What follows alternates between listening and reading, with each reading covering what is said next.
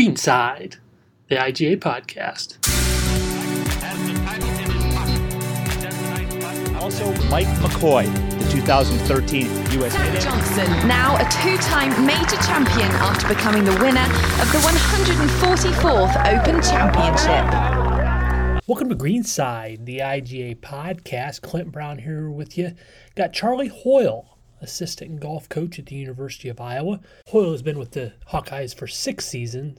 A native of Lancashire, England, Hoyle played at Lander University in South Carolina from 2006 to 2010, where he recorded 3 second-place individual finishes and 17 victories.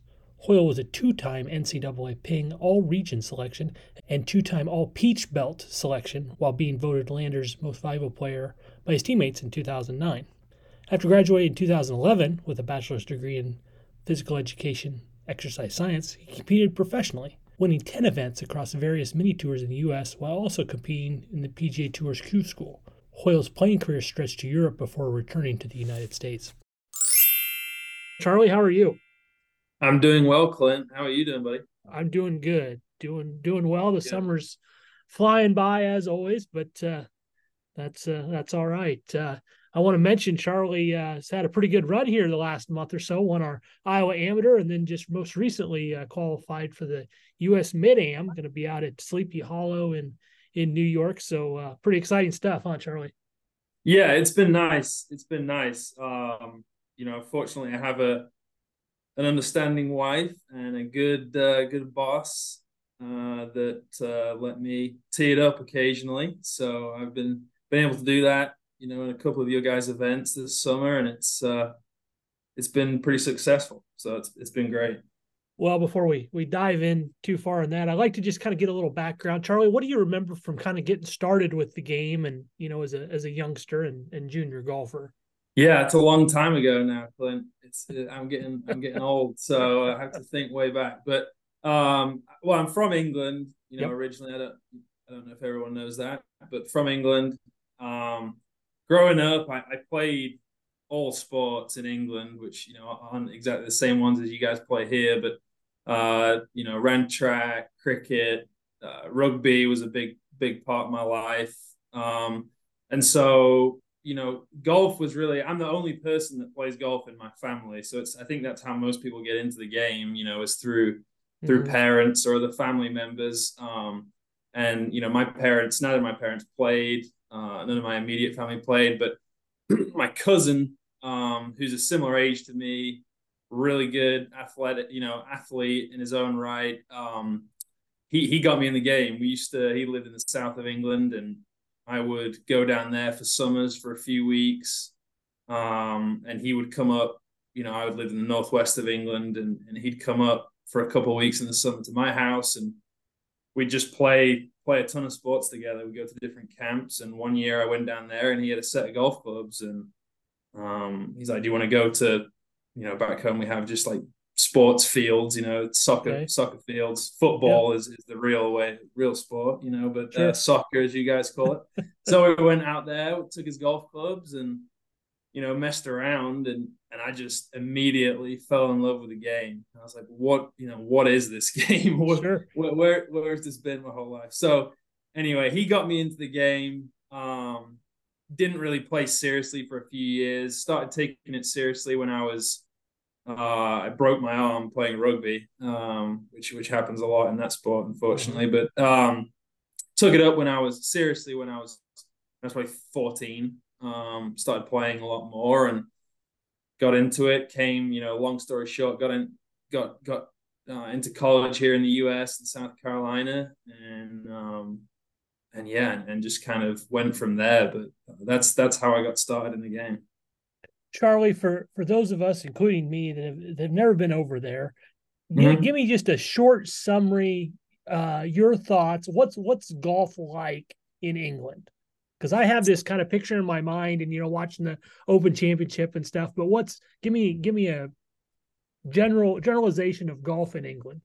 Yeah, I mean, we have, again,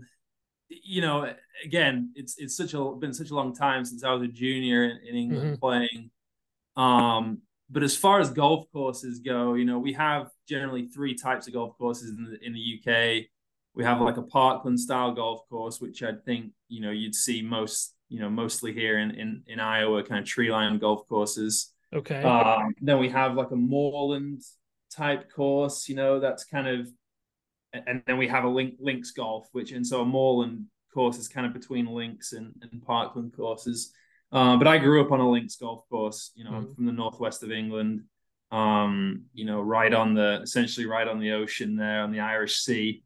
So golf's a lot different than it is here. And growing up, I played links golf. That's what I played. And, you got to kind of run the ball along the ground and hit a lot of different shots, which I think helped me, in the game. You don't just have a stock, you don't just go for your 60 degree. If you miss a green, you might be right chipping with a 3-wood or a 7-iron or, putting from a long way away. So, golf is a lot different, but those are the 3 types of golf courses we have back home. And I would say as well, growing up back home, golf was a lot more traditional, I would say, back then. My golf club growing up, you couldn't wear your hat indoors, your baseball cap indoors. You couldn't wear tennis shoes in the clubhouse. You had to wear dress shoes. You weren't allowed in certain parts of the clubhouse as a junior. You weren't allowed on the golf course at certain times. And so I think golf's come a long way since then, for the better. It's become a lot more accessible to a lot more different people. And so but that's how it was when I was growing up back home. Okay. And you ended up at Lander University in South Carolina. Charlie, how did that recruitment work? How did you kind of get to the States? How does that work for somebody, from England coming over in your situation?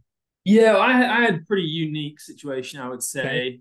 Okay. I went to the International Junior Golf Academy, which at the time was based in Hilton Head Island, Okay. South Carolina. Sure. And so, like I mentioned before, I'd really only just started getting into the game seriously when I was sort of 14. And so I came over to the IJGA when I was 15. Really, just kind of, I was a single digit handicap, but I wasn't good at all. Looking back now, I was pretty poor golfer, to be honest.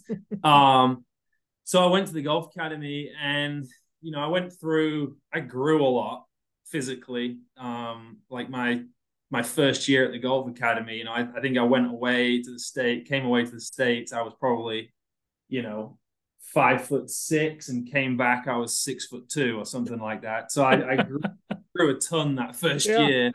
Had a great coach there, Hugh Royer III, unbelievable player in his own right. Yes. Has won a ton of, very prestigious golf tournaments. Played on tour for a number of years, and he helped me massively. He taught me all about what it is to play tournament golf. Like I said, at that point, I was kind of a newbie to the game, and he really helped me massively. He was a huge influence, still is a huge influence on my golfing career. So came over to the golf academy, learned a lot, got a lot better. Lander was just starting a team. They had a team back in the 60s and 70s. They disbanded it, and then they started up again in 2005, I believe, was the first year. And so the coach there, Chipper Bagwell, another, a big part of my life, big reason I'm still here in the States. He came out there. He was recruiting a couple of other guys, and like I said, I wasn't very good at that point. And I asked one of my buddies, I'm like, do you think I could tag along with you and see if this coach, likes my game, I just kind of threw that, and he's like, yeah, sure, So I talked to Hugh, and he picked me up from at that point. I was living on Defusky Island, which is off Hilton Head. So Hugh picked me up from the ferry, took me out there, at 7 a.m. or whatever, and Chipper was out there watching, and I went and played 9 holes with Seb, my friend that was getting recruited by Chipper, and I played well. I played pretty solidly. And at the end of the round, after we got done, Chipper, we had a couple of conversations, and he's like, "Would you like to come to Lander?" And I had no idea about, the collegiate athletics really at that point. Sure. And I was, it sounds great. You got a golf course on campus essentially. It's South Carolina. I love the state. And so that's how I ended up at Lander. And then yeah, was there 4 years. We had some great teams. Had a great time there. Met some unbelievable people. Still some of my best friends this day. And very thankful to Chipper and to my parents, for getting me to the States in the first place. So, Charlie, would you say, kind of looking back at your golfing career coming up, were you one that just kind of kept getting better? Obviously, you said you had the growth spurt, so that probably helped with just distance and being a little stronger. But what do you kind of remember from that as far as kind of your progression up the ranks there? Yeah, I 100%. I mean, I got better every single year. That's not always easy to do in this game, as I'm sure exactly. other people listening that play the game know. But I think I was so new to the sport, like I said, that I had that room to grow. I hadn't hit my peak. I hope still haven't. But so yeah, I improved every year. I mean, my first 2 years at Lander, I showed some decent promise, shot some decent scores, but it was after my sophomore year.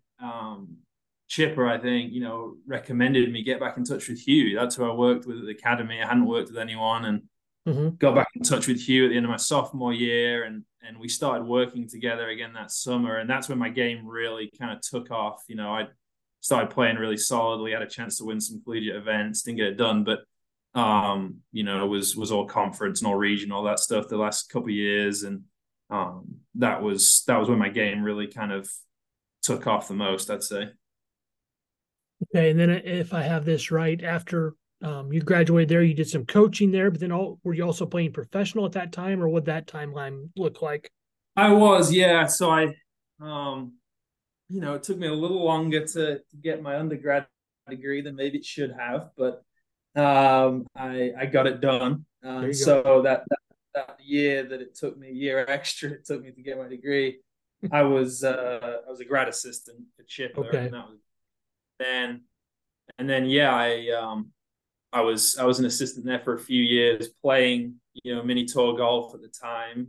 The schedule worked out where I would coach during the year, and in the summers, I'd go play. And so yeah, I did that. Had a little bit of success, but nothing massive. And so yeah, that's what I did kind of after school there. And then I went. It was a tough decision to make, but I went back to the UK for a couple of seasons. I went back to Europe for a couple of seasons, tried to play over there, and didn't really didn't break through in any way, and had to come back to the US. I was dating my now wife at the time, the whole time, and it was long distance relationships are really tough, and decided I missed the US, I missed her massively, and decided to come back in 2017. So I've been here full time since then. So did you come to the University of Iowa from overseas, or was there something in between that you were doing? I moved back to the States, moved back to South Carolina in 2017. Okay. Greenwood, which is where Lander is, and then okay. My wife and I got married late that year, at the end of the year of 2017, and then got a call from Coach Stitt that probably the beginning of 2018, I guess it was, or maybe that summer, that summer, and then yeah, came here in July of 2018. Going back to the mini tour kind of grind, I'm going to call it, Charlie. What you got? Any stories that you remember from there? Or maybe guys that you played with that somebody might know, or anything just kind of funny that happened? Yeah, I mean, there's so many of those mini tour stories. Yeah, got a lot. Some of them probably aren't, pertinent to this podcast, and I would, relive them on this podcast. But it was a grind. You're right. You're 100% right. I mean, it's tough. You're playing a lot of golf. You're playing for your dinner.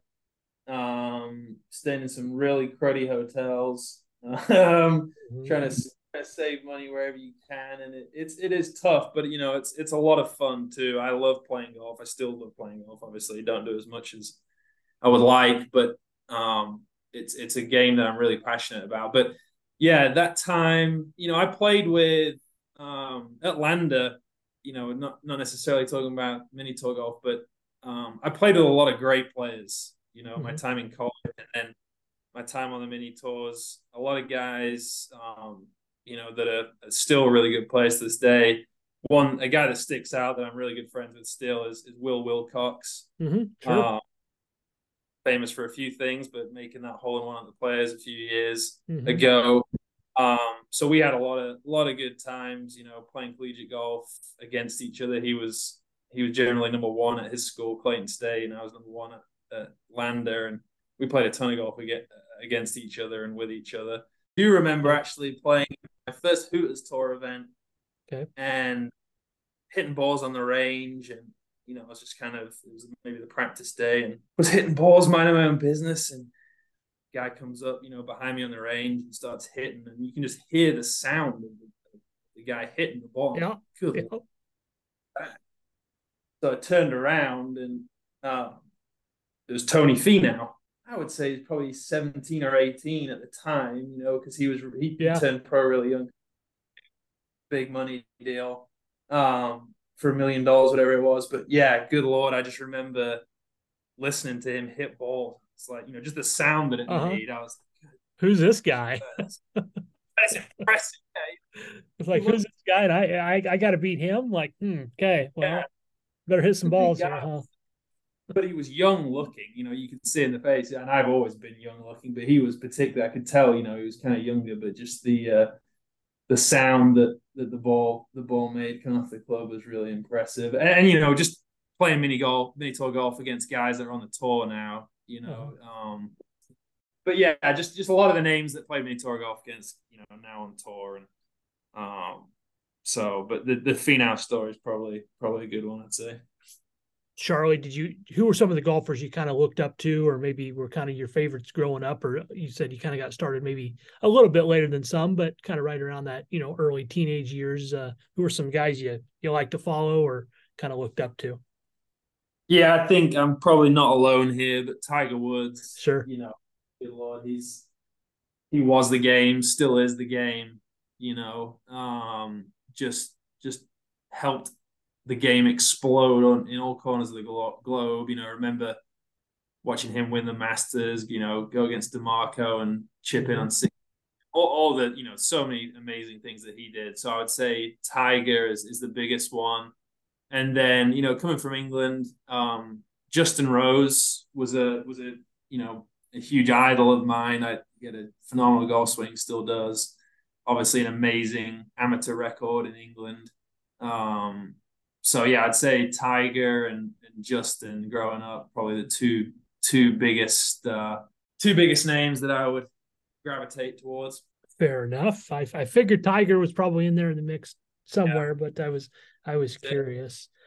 So 121st Iowa Amateur, 13 under, rounds of 68, 64, 68. I'll tell you what, I didn't see 13 under coming. I thought it was going to be about 7 or 8, and that's what ended up finishing second. But you had her going at Glen Oaks Country Club, didn't you? Yeah, it was a lot of fun. I haven't, like I said, I don't really get to play much golf. And the start of this summer, I've been playing decently when I had been teeing it up. We took a group of guys to Nebraska to Landmand golf club out there in Homer, Nebraska. And Steve and I, who I'm sure everyone's familiar with, that played here at Iowa, he set the course record there when we went up last summer at 7 under. And we went back, like I said, with these group of guys beginning of June. And I tied his course record the first day, 7 under, and then came back out the second day and shot it again. So been playing some decent golf when I have been playing, but then, the summers roll on and we've been recruiting and working, and I've got another baby on the way. And so I haven't been playing much, but going into the week, I'd been practicing a decent amount, and I told it was funny because Mac McClear, one of our guys, and one of our incoming guys were out here, and we were talking about, they were asking me about the IOAM, and I said, yeah, I feel decently good about my game. If I can just make some putts, I think I might have a chance. I know there's a lot of great players playing in it, but if I can make some putts, I think I have a chance. And played the practice round on Sunday, first time I played the course. And Okay. I was talking to Mac that night, and he's asking me, what he thought I needed to shoot, whatever. I said, I think 12 under is a pretty good score. I think 4 under around, because the course it's obviously a little challenging off the tee, but it was relatively soft coming to the greens. And so I thought, if I can shoot 12 under, I think I've got a really good chance of winning. I don't know what anyone else is going to do. But, Sure. And obviously ended up shooting 13 and did it. But yeah, I mean, like I said, I've been playing well, but you never expect to truly expect maybe to win a golf tournament by 6 shots. So it was a lot of fun. You kind of answered my question. Felt like maybe it was a course that you could get after a little bit. Charlie, was there a hole or maybe a stretch of holes kind of looking back that you felt like, okay, like, not that was the difference because you won by 6, but it was like maybe, hey, this could be my week. Yeah, I think anytime you win a golf tournament, you have to have a good break here or there, right? I don't think anyone goes 54, 72, 36, whatever it is, without getting a good break and then going on to win. I would say probably the second round. I started off on the back 9, played really, really solidly on the back, I think I shot 4 under on the back, and then made the turn, just laced the 3-wood down there, had 80 yards in. Honestly, hit the 3-wood a little too good. I got a little too close, but had 80 yards in just to a awesome looking pin, front left, you got a backstop. Yep. And I hit it. I thought I hit a good wedge shot, but it came up short of the green. And I was like, what was that? And then had a tough chip, hit it to about 11 feet, and cashed that par putt. Okay. And it was a swinger. It was a big right to left breaker down the hill, and made that. Felt really good. Next hole, I just hit by far the worst shot of the week. I think I only missed 5 greens for the week, and I missed 2 in a row back to back here on 1 and 2 in the second round. So the second hole, I blocked it out right, had a side hill lie, and I shanked my chip. Oh no. Yes. Oh no, exactly. So I shanked my chip to the right, and at this point, I just laughed. I'm like, what is going on here? I've been on cruise control, and then just what is going on? So then got up and down for bogey there, made about 5-footer for bogey. So those two, it's not always like making birdies in a row or whatever. It's a lot of times it's pars and maybe even bogey saves that kind of keep things going. And so I would say those 2 holes right there, making those 2 putts, the 11-footer and the 5-footer on 2, my 10th and 11th holes was huge, because then I played the last 6 holes in 4 under, I think. So I think that was kind of the stretch there that just kind of kept me in it, and settled me down a little bit. I've just reminded that this is golf, anything can happen. But made a couple of good putts and finished it off that second nicely. So, well, you brought up something that as I've matured on the golf course, that I think you have to do when you hit a shot like that, like you talked about there on 2, you just got to laugh. You just got to be like you said, what was that? Like, for sure. It's things happen. Things happen on the golf course. Not always, not always what you expect, what you want to happen. But when something crazy like that happens, that's all you can do, is laugh it off and focus on the next shot as much as you can. Charlie, that last day you got out to a nice lead, I think, through 9 holes. And I think if I remember talking to you afterwards, you really didn't watch the scoreboard too much, but was it a matter of, hey, let's just control what I can control and add them up at the end? Yeah, I like I said before the week started, I thought 12 under was going to be a good score. And I guess I was 3, so I was 10 under through 2 rounds, and I wanted to get to 14.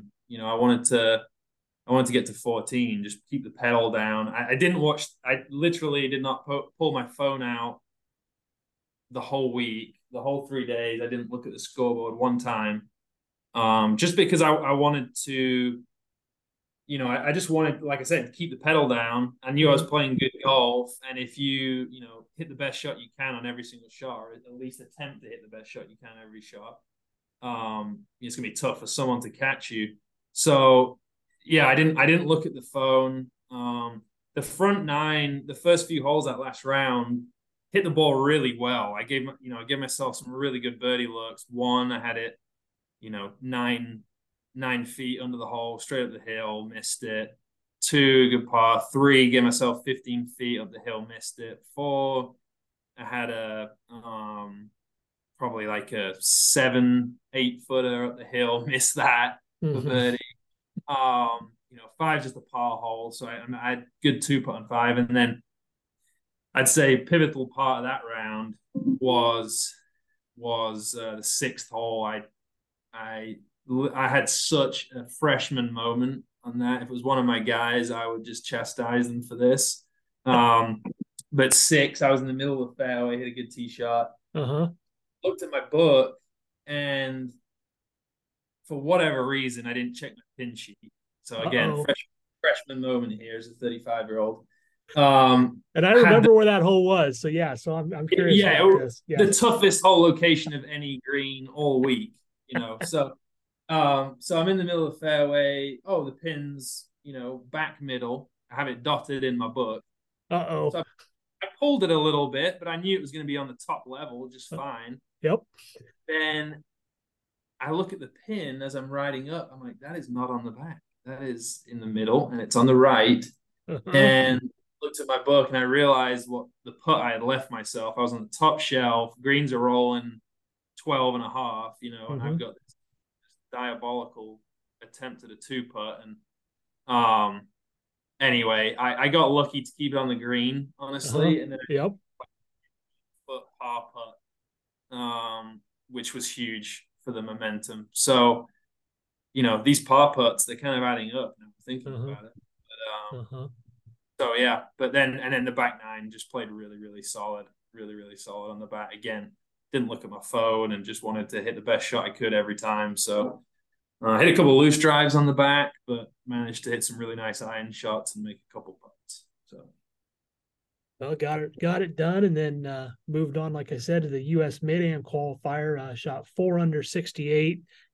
Did you kind of take a little momentum into that, Charlie, at Beaver Hills there in Cedar Falls from winning the AM, or was it just kind of just another challenge for you?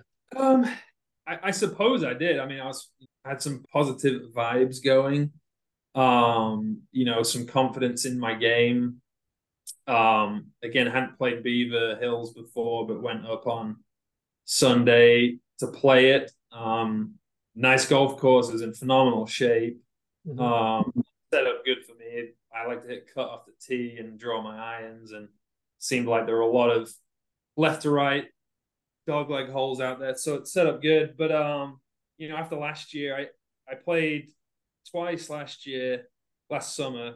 Played in the USM qualifier and the US Mid-Am qualifier. Got in a playoff on both of those, and lost playoffs in both of those. And so the Mid-Am deal just really, I was pretty determined to qualify for that. And so, I got off to a slow start on Monday for the Mid-Am qualifier again. Made a bogey on 10, terrible bogey on 10. And then I just really, I had a good group with the guys I was playing with, Ethan Meckling, and we had a good time. But about that time I made the bogey on 10, I kind of got upset with myself and decided to refocus, and rattled off 3. I think I made 3 birdies in a row there until 13. So, and then really played solid down the stretch. Left the putt on 18, dead in the jaws, like 1.5 inches, 2 inches short of the hole. And again, didn't look at my phone all day. I came off the green. First thing I did was pull my phone out of my bag to check. And then there's, you got a guy at 7, a couple of guys a guy at 5, a few guys at 4, and I was just so upset with myself, Yeah, I thought, and I think I told you this. I thought 5 was probably going to be it, but there was just a lot of moving and shaking going on as guys finished, and as you know, it's sometimes it's tough to close, and some guys came back, and some other guys didn't make some birdies on holes that maybe they could have, and 4 under held up for you. Talk to me a little bit about those kind of 1-day qualifiers. Is it kind of a balance of being aggressive but also maybe kind of choosing your spots, or does it just kind of depend on the course for you in those kind of 1-day qualifiers?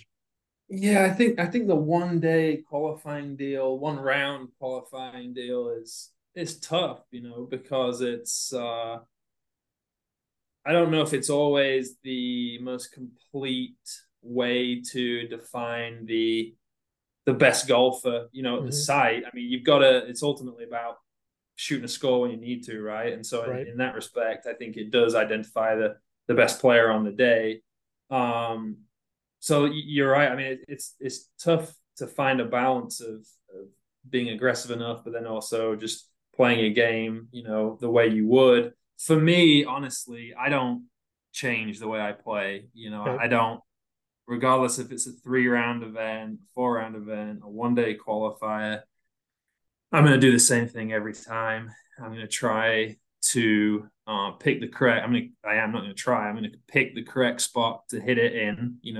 Whether I hit it there or not is another deal. But I'm going to try and hit it in the correct spot, coming into the green, hit the correct club off the tee.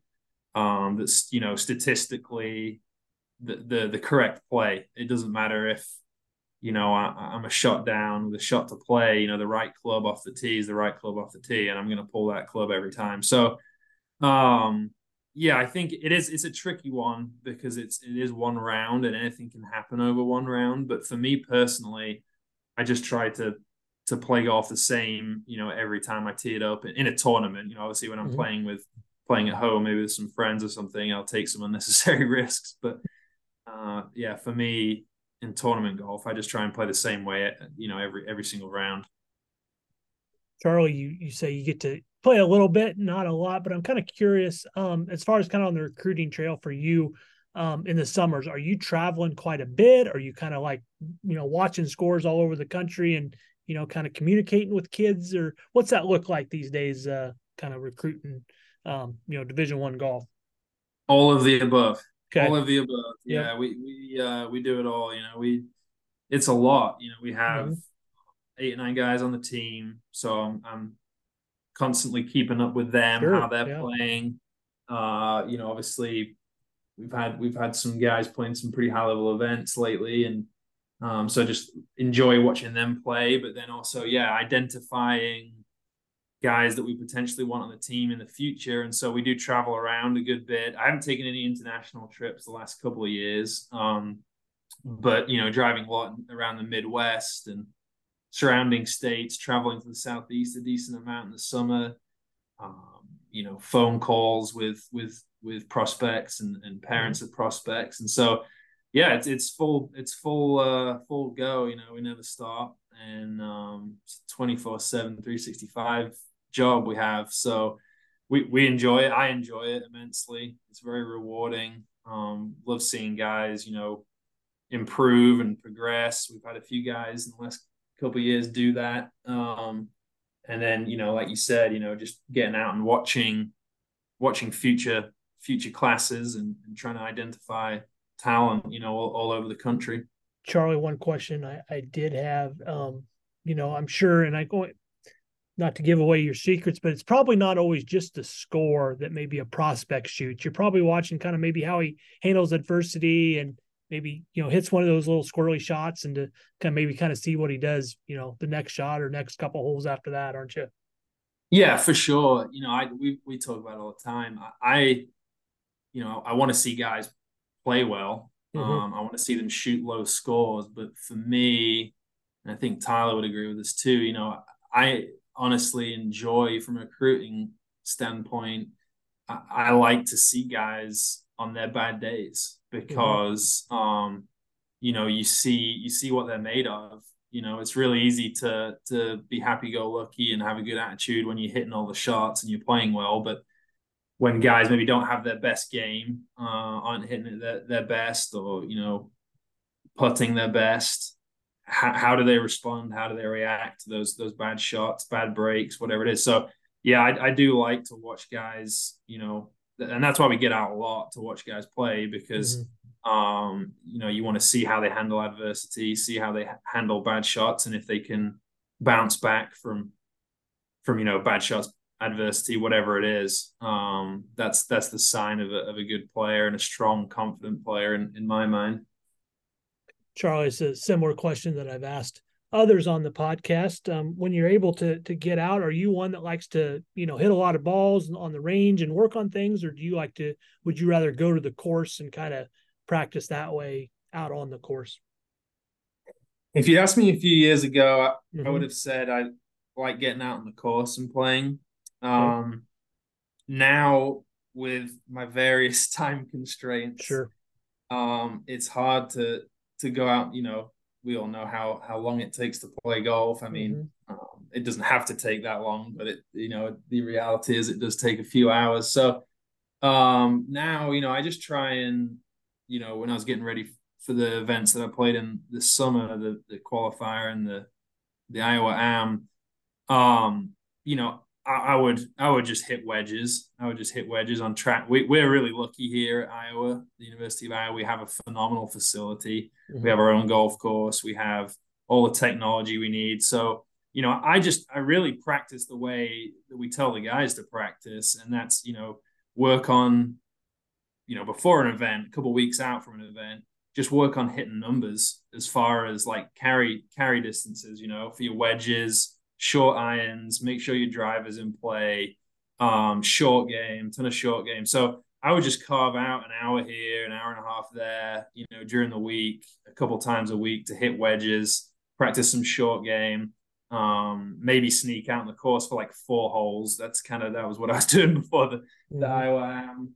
We have a couple of little of those golf like bikes that we have here, and you can just whiz around. So I'd play 4 or 5 holes, but I'd say now just kind of a mix, whatever I have time for, but generally it's like an hour of wedges or an hour of short game, or 4 or 5 holes on the course. So just trying to get as much work in as I can.